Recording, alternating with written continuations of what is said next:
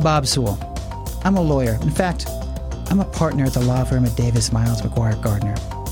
I started this podcast because my clients always ask me, is that even legal? I want to discuss on this podcast how the law affects us and changes our daily lives. I hope you enjoy the show. I hope it is meaningful to you, and I hope you learn from it. Thank you.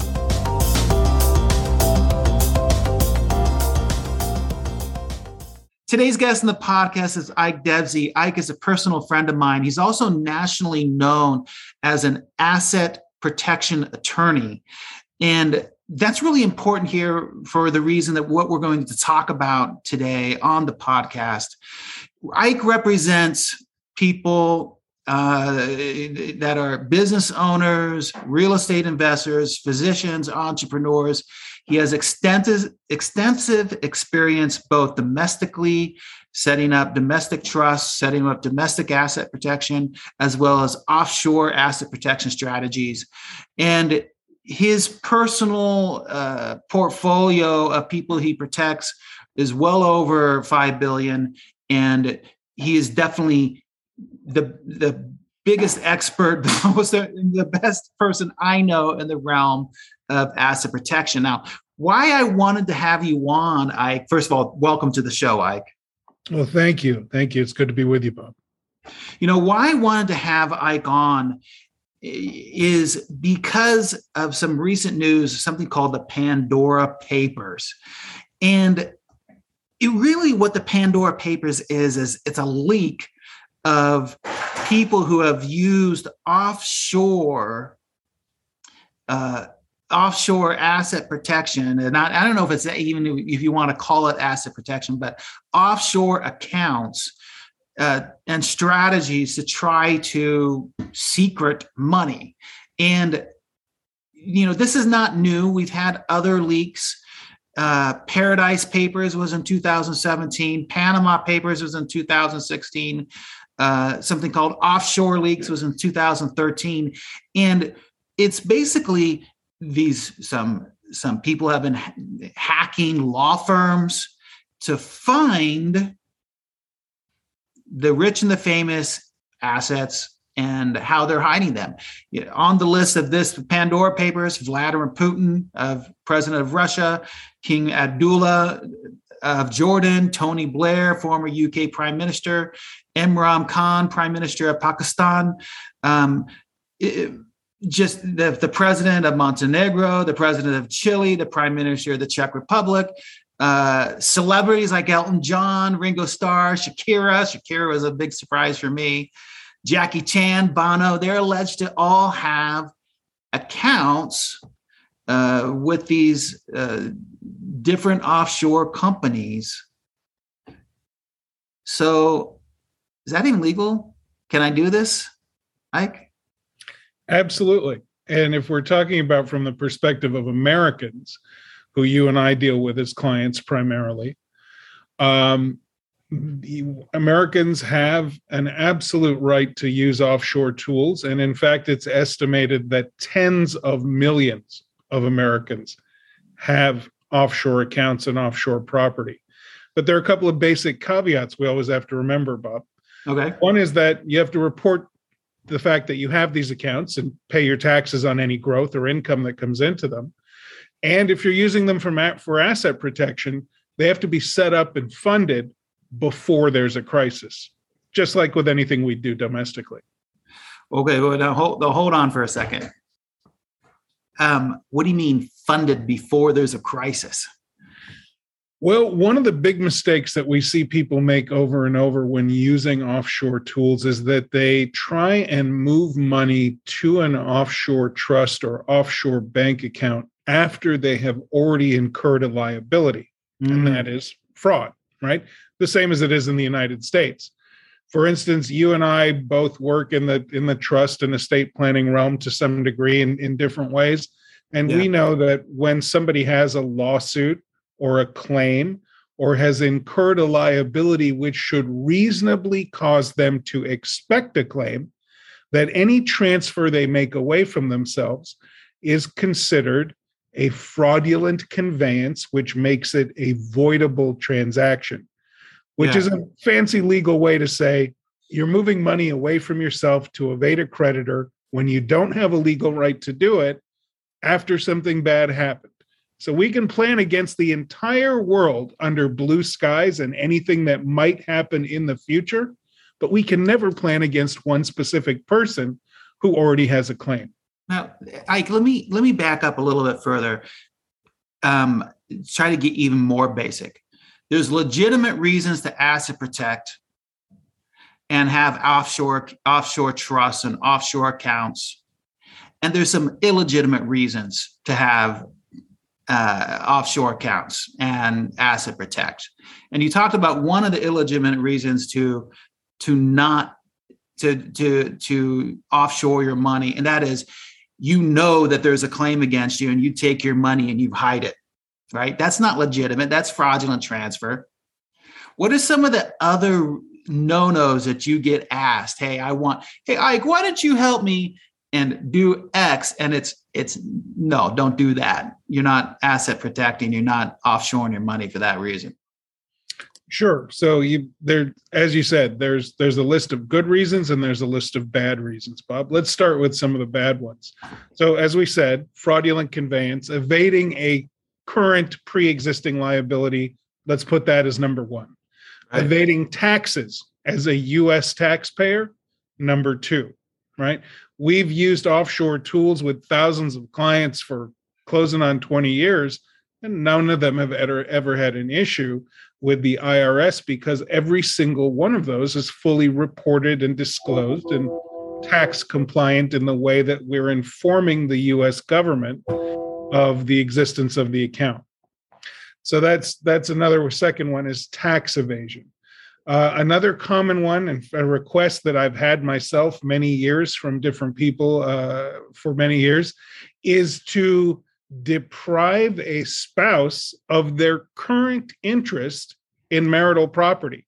Mm-hmm. I routinely get calls from people who say, I'm going to get divorced. I want you to take this money and move it offshore so that my wife can never get it. And what we say to them is that is theft and fraud, and we're not going to help you do that.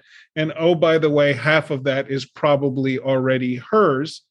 And when she's done with you, you are welcome to bring me what is left so we can make sure this never happens again, but we're not going to help you defraud your spouse. The other thing, obviously, that people shouldn't do or that people use this kind of planning for illicitly when they're not working with good planners is to hide the proceeds of some illegitimate enterprise, a crime. It could be criminal, or it could be something embarrassing, right? Maybe somebody who's in a very public position has an interest in a business that is illegitimate or embarrassing, and embarrassing is I guess, still legal, but there are things, criminal activities that people sometimes engage in, and they hide the proceeds because they can't account for that income legitimately in their taxes, right? How are you going to say, for instance, that I made, $10 million smuggling whatever opioids, right? You can't put that on your taxes. So bad actors, which are a minority here, let's not get carried away with the over sensationalization of this, but bad actors do use good planning for bad things. Yeah, okay, I can buy that. Let me ask you, give me some good reasons to then offshore asset protect, because you're taking away all the really good reasons, like money laundering, right? No, you don't. It sounds like you're taking all the fun off of offshoring my money. It sounds like it, right? Are there some good reasons?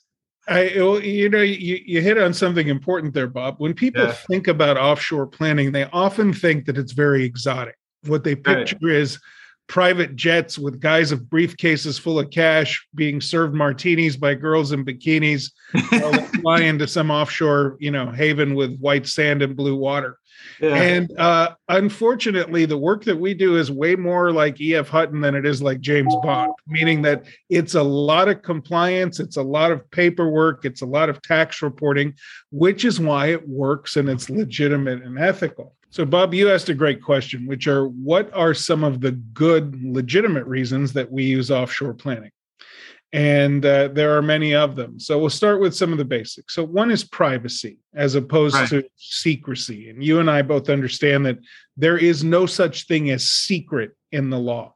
So let's address this issue right up front, where people who think something is secret are relying on the emperor's new clothes of hiding something, hoping no one will ever find it or ask you about it, and being willing to commit perjury if somebody does ask you about it, right? In a debtor's exam, in an interrogatory, in a deposition, right? You're either going to admit that you have these accounts and these assets if you're asked, or you're going to lie about it and perhaps commit an additional crime, the crime of perjury. So privacy is a real thing, and the tactical value of privacy is simply looking smaller than you perhaps actually are. Secrecy does not exist, but privacy is a definite, legitimate benefit. Another definite and legitimate benefit is investment diversification. There are many folks who want to diversify what they are holding, how they are holding. They want to be able to invest in foreign stock markets, which maybe they can't do directly due to the citizenship of their country. They want to be able to diversify what they're holding between different banking systems. They want to avail of the asset protection benefits of being in a foreign jurisdiction that is outside the reach of the U.S. court system.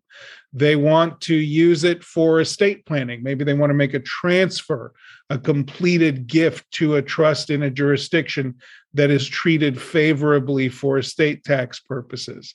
Maybe they have family, property, or business in a foreign country, right?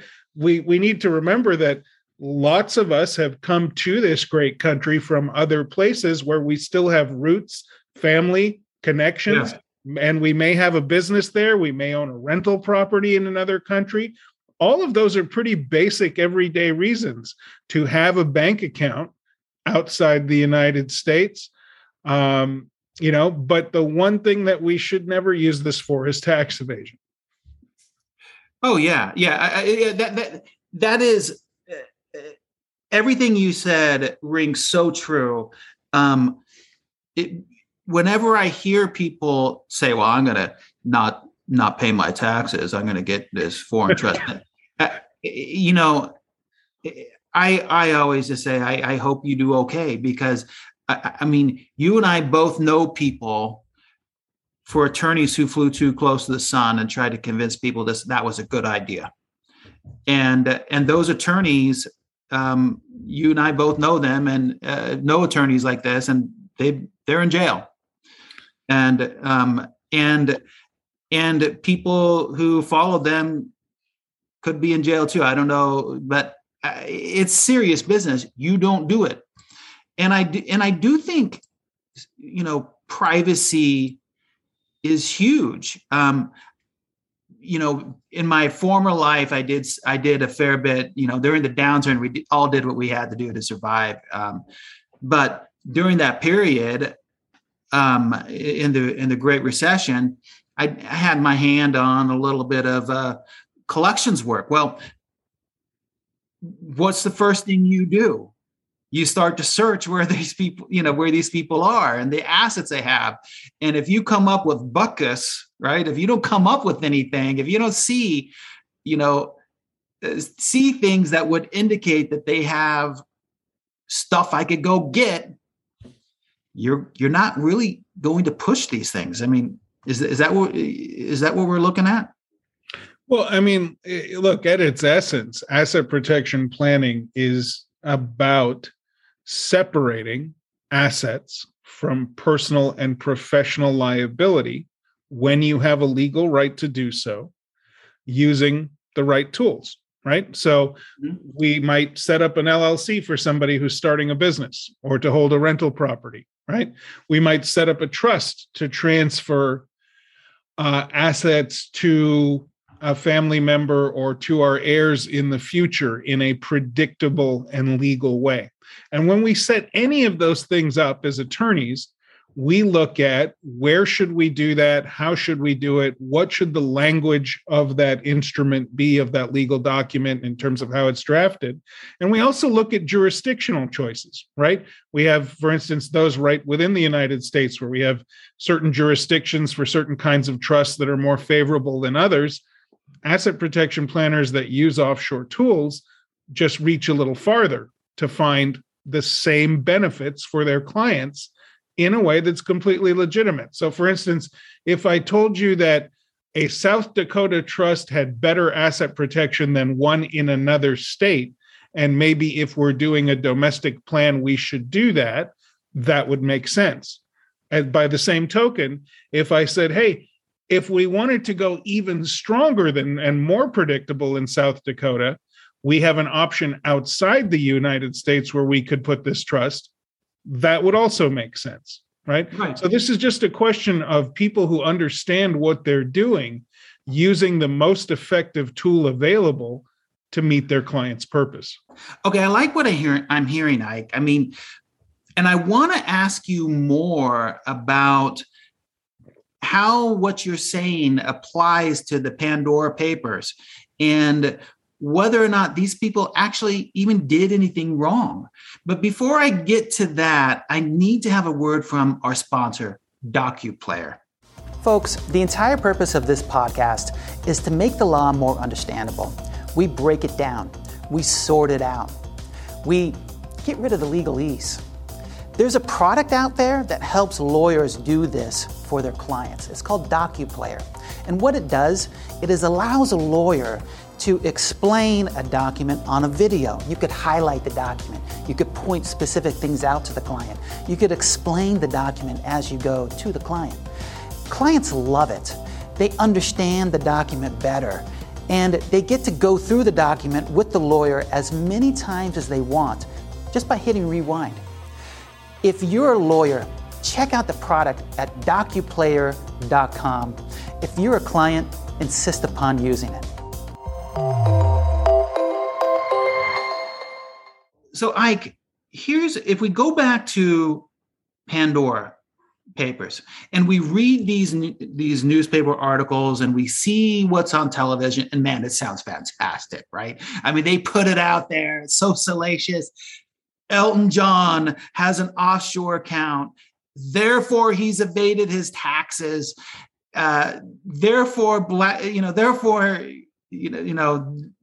whatever it is, this celebrity, this political figure is a bad actor. Is that really, can I really conclude that just because they've offshored? No, absolutely not. As we said, there are tens of millions of Americans who use these tools in a legal and ethical way every day. And there are many more people outside the US in the other countries, including some of the countries where the folks that you are alluding to live, where they are citizens and taxpayers, who have these accounts as well. In fact, half of Europe and the EU uses a couple of very specific jurisdictions for their pension funds, and they have those pension investments outside the country where they actually live. So merely having an offshore account is not as unusual or sexy or illicit as these sensational items in the news make it sound. It could be the guy down the street from you who's a real estate developer who's got one. Could be the guy who's your cancer surgeon who's got one. I mean, this is not as exotic as people think. Yeah, if I'm going to buy an apartment complex outside the country because it looks like a really good investment and they need investors, we have people that do that all the time. And other countries, they come, they buy real estate. That if I'm doing that, I'm going to have an offshore account. Someone's got to receive the funds that I make as it goes. That makes sense to me. But these guys should worry if what? Well, let's talk about, going back a little bit to your question, what did the people who are in this story do wrong?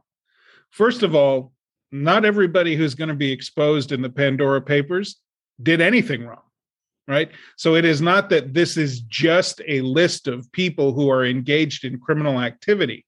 Some of them certainly may be, but a whole bunch of them probably are not, right? They've earned their money in very legitimate ways.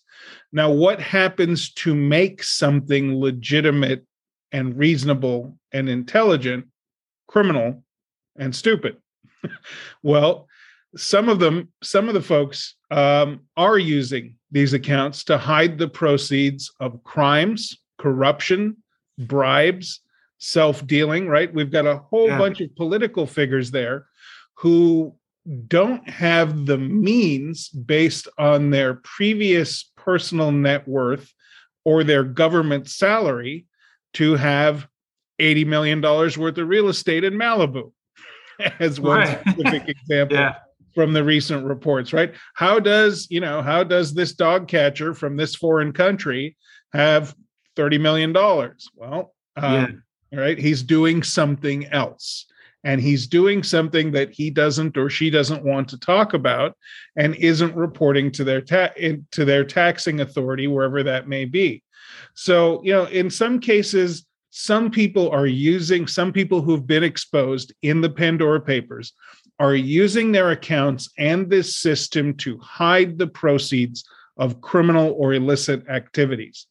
In other cases, which is even worse because it's needless and pointless, they turned otherwise legitimate assets into a crime by being stupid and greedy and not wanting to pay taxes on it. Tell me about that. Well, we can earn money legitimately, move it someplace where it continues to grow and earn income or is invested, and then we have a tax obligation on that growth, right? If we don't report the account and pay the taxes, we turned legally earned money in a legitimate holding structure into a crime by simply not filling out a tax return, whether it's in the United States or in some other country that has a similar burden. So some of them used it for tax evasion. Some of them worked with unscrupulous advisors, including non-attorney promoters, lawyers, banks, trust companies that don't do things legitimately and don't have the same due diligence standards and don't do the right things to keep people out. For instance, when I have a client that I place with an offshore trust company that we use, that client has to fill out a 14-page Know Your Client disclosure form with all kinds of details.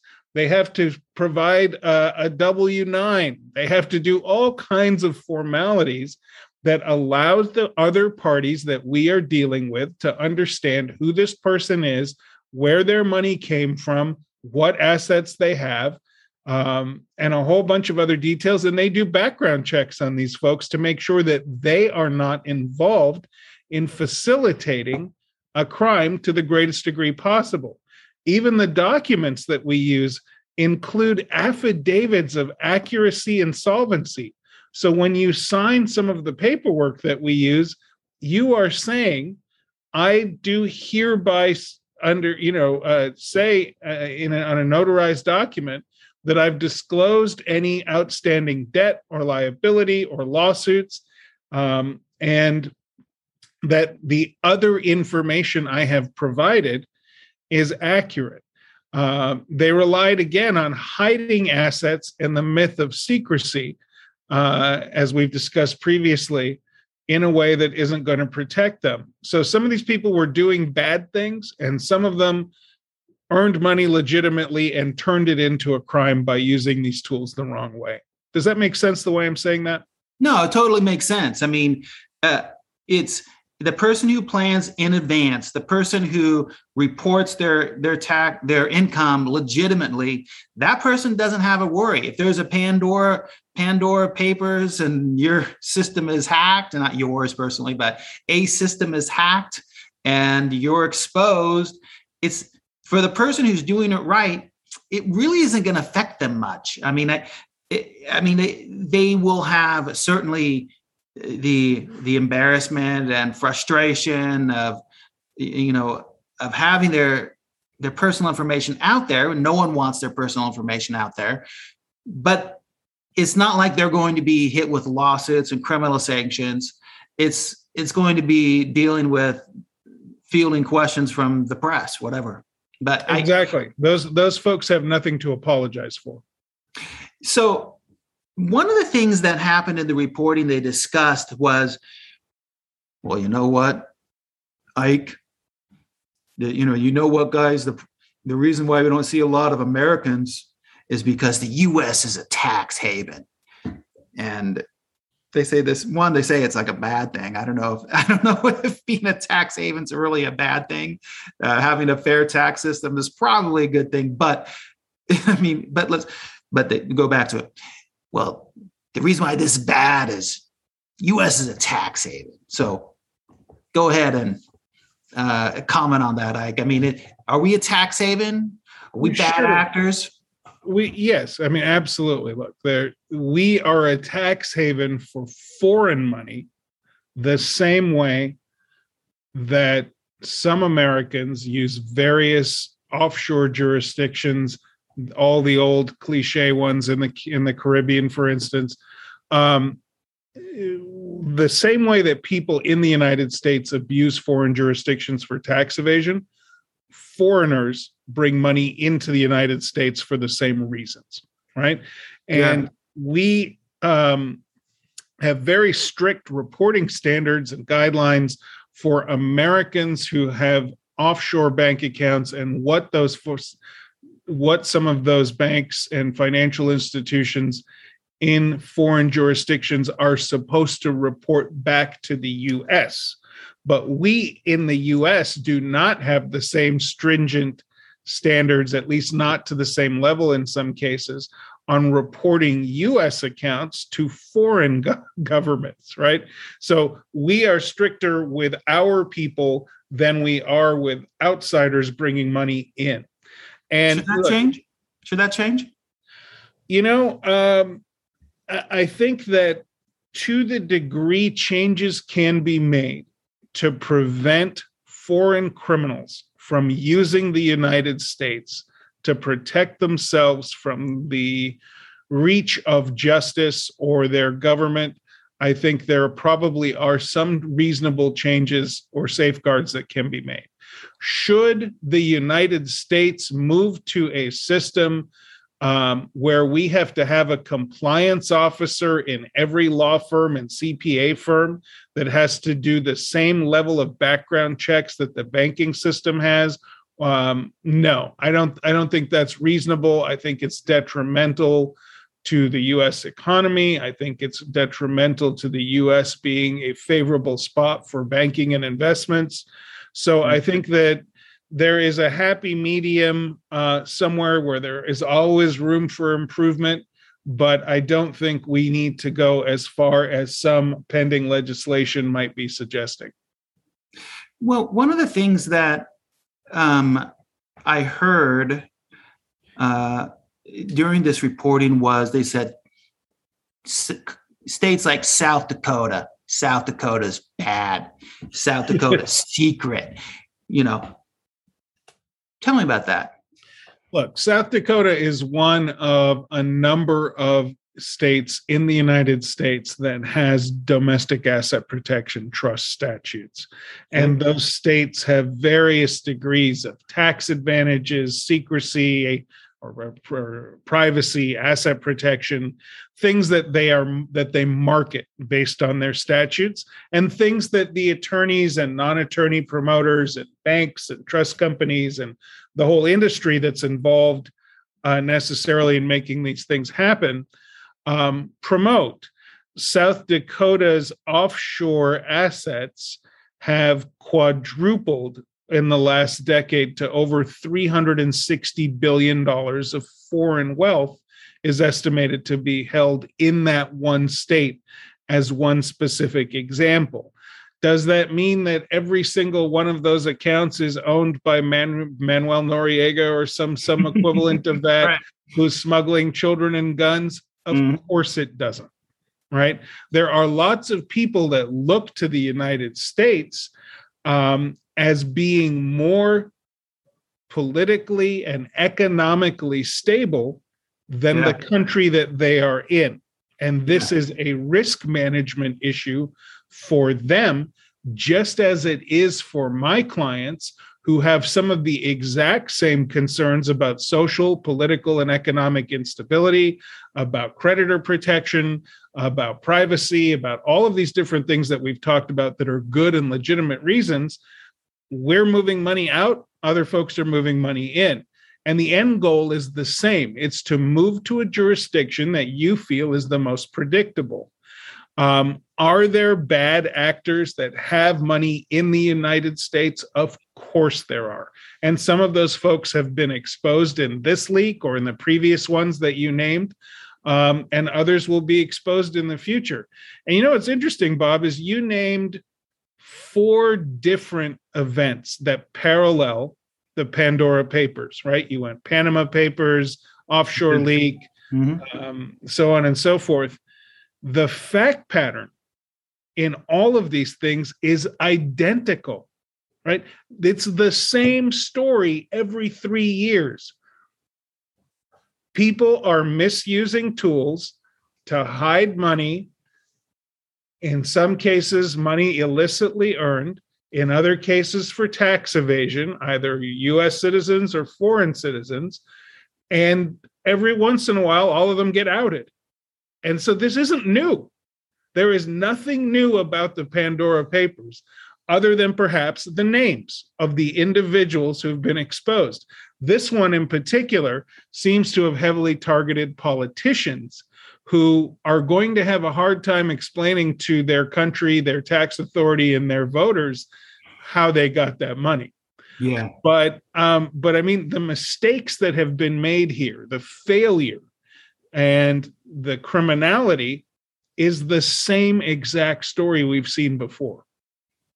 Yeah. Well, greed is a wonderful thing. I mean, it makes us do stupid stuff. So, you know, one of the things that I want to get really boring for a second, just, I don't want to talk too much boring, but we got to talk a little bit. Okay.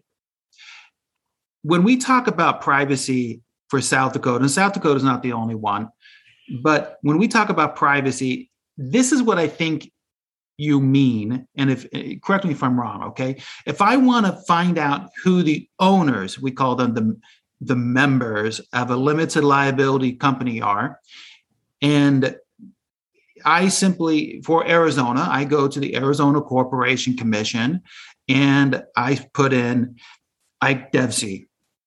And any point when Ike Debsey has a membership interest in a limited liability company that is significant enough to pop, Ike will pop inside the Corporation Commission search, right?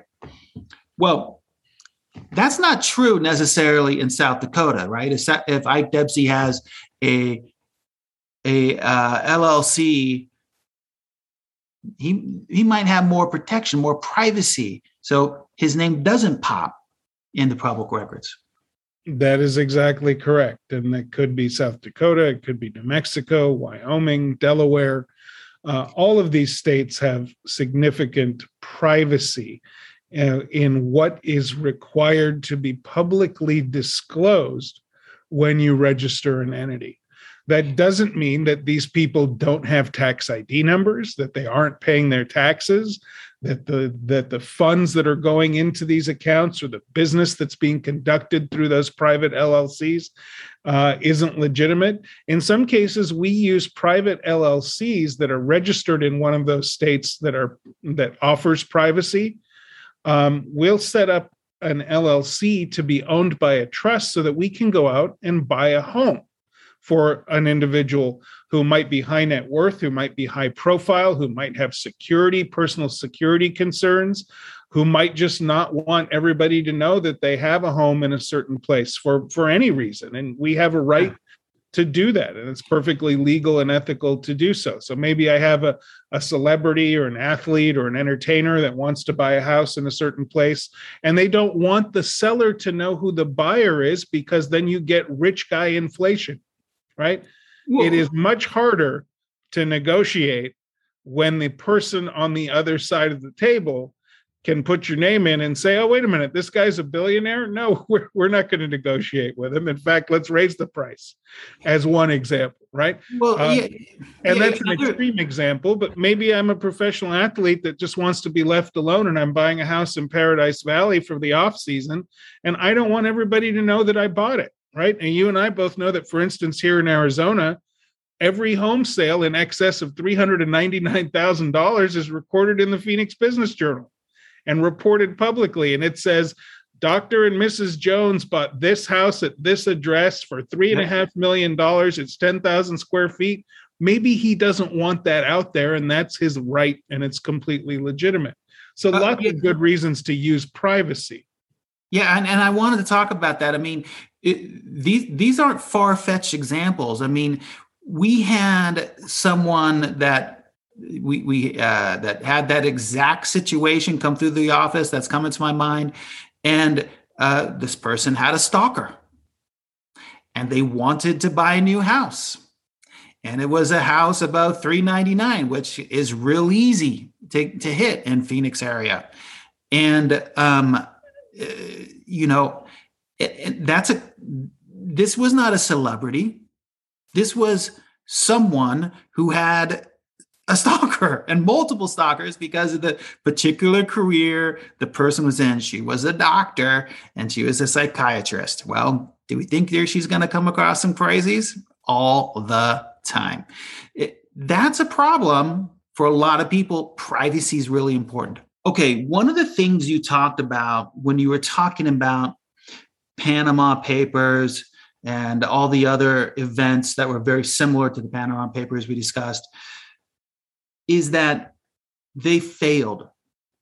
They failed on asset protection. If their goal was privacy and asset protection, they failed. What did you mean by that? Well, Bob, it's a failure on multiple levels, right? So let's start with the last thing you mentioned, which was privacy or secrecy. And we've discussed which one of those actually exists and which one is a fairy tale.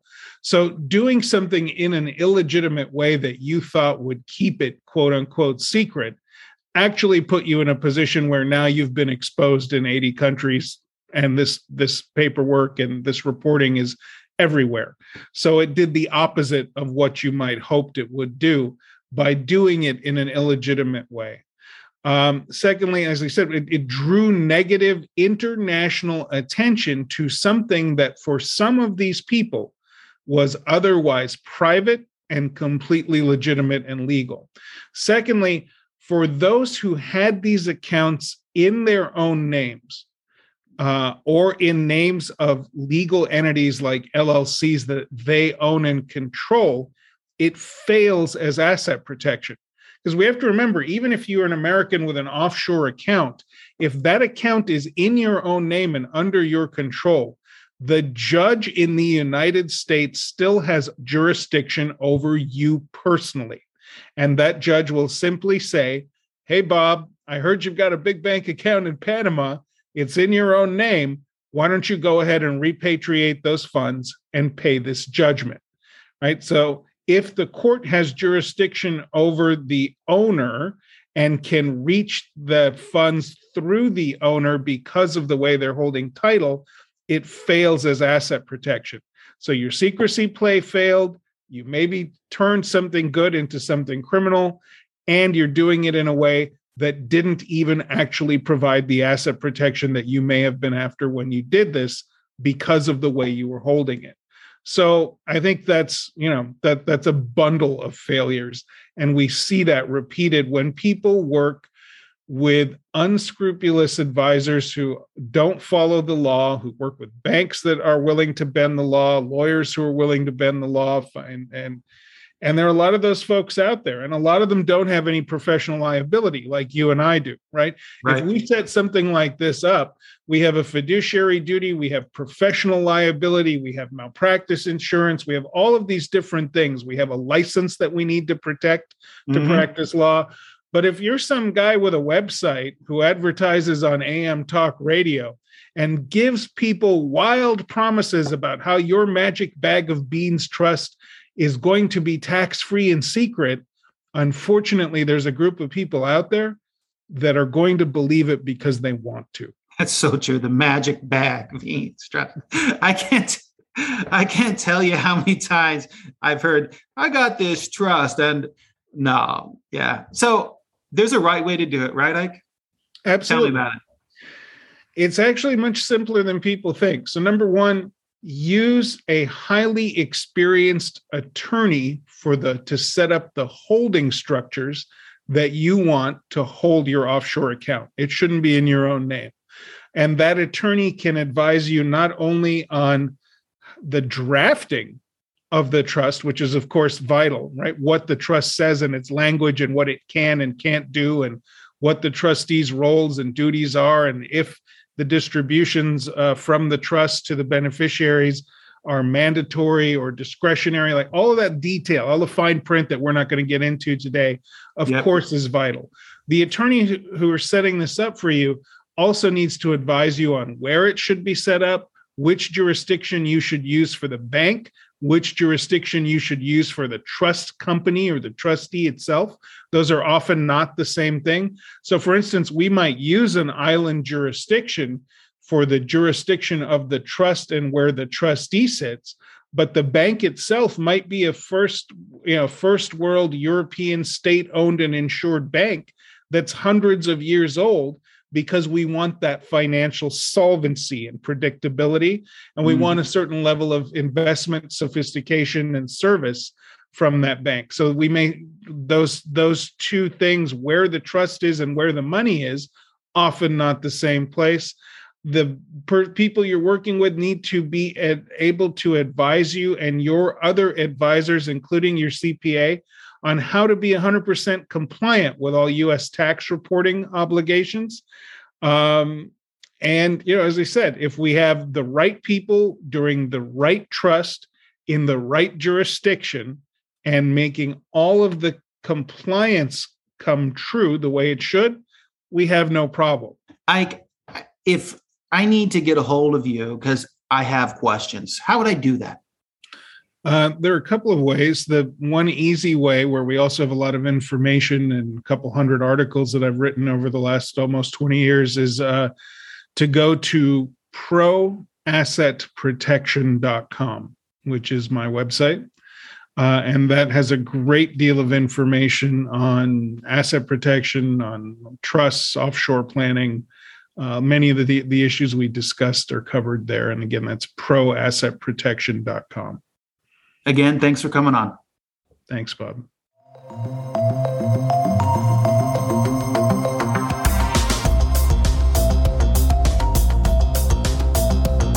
Folks, thank you for listening.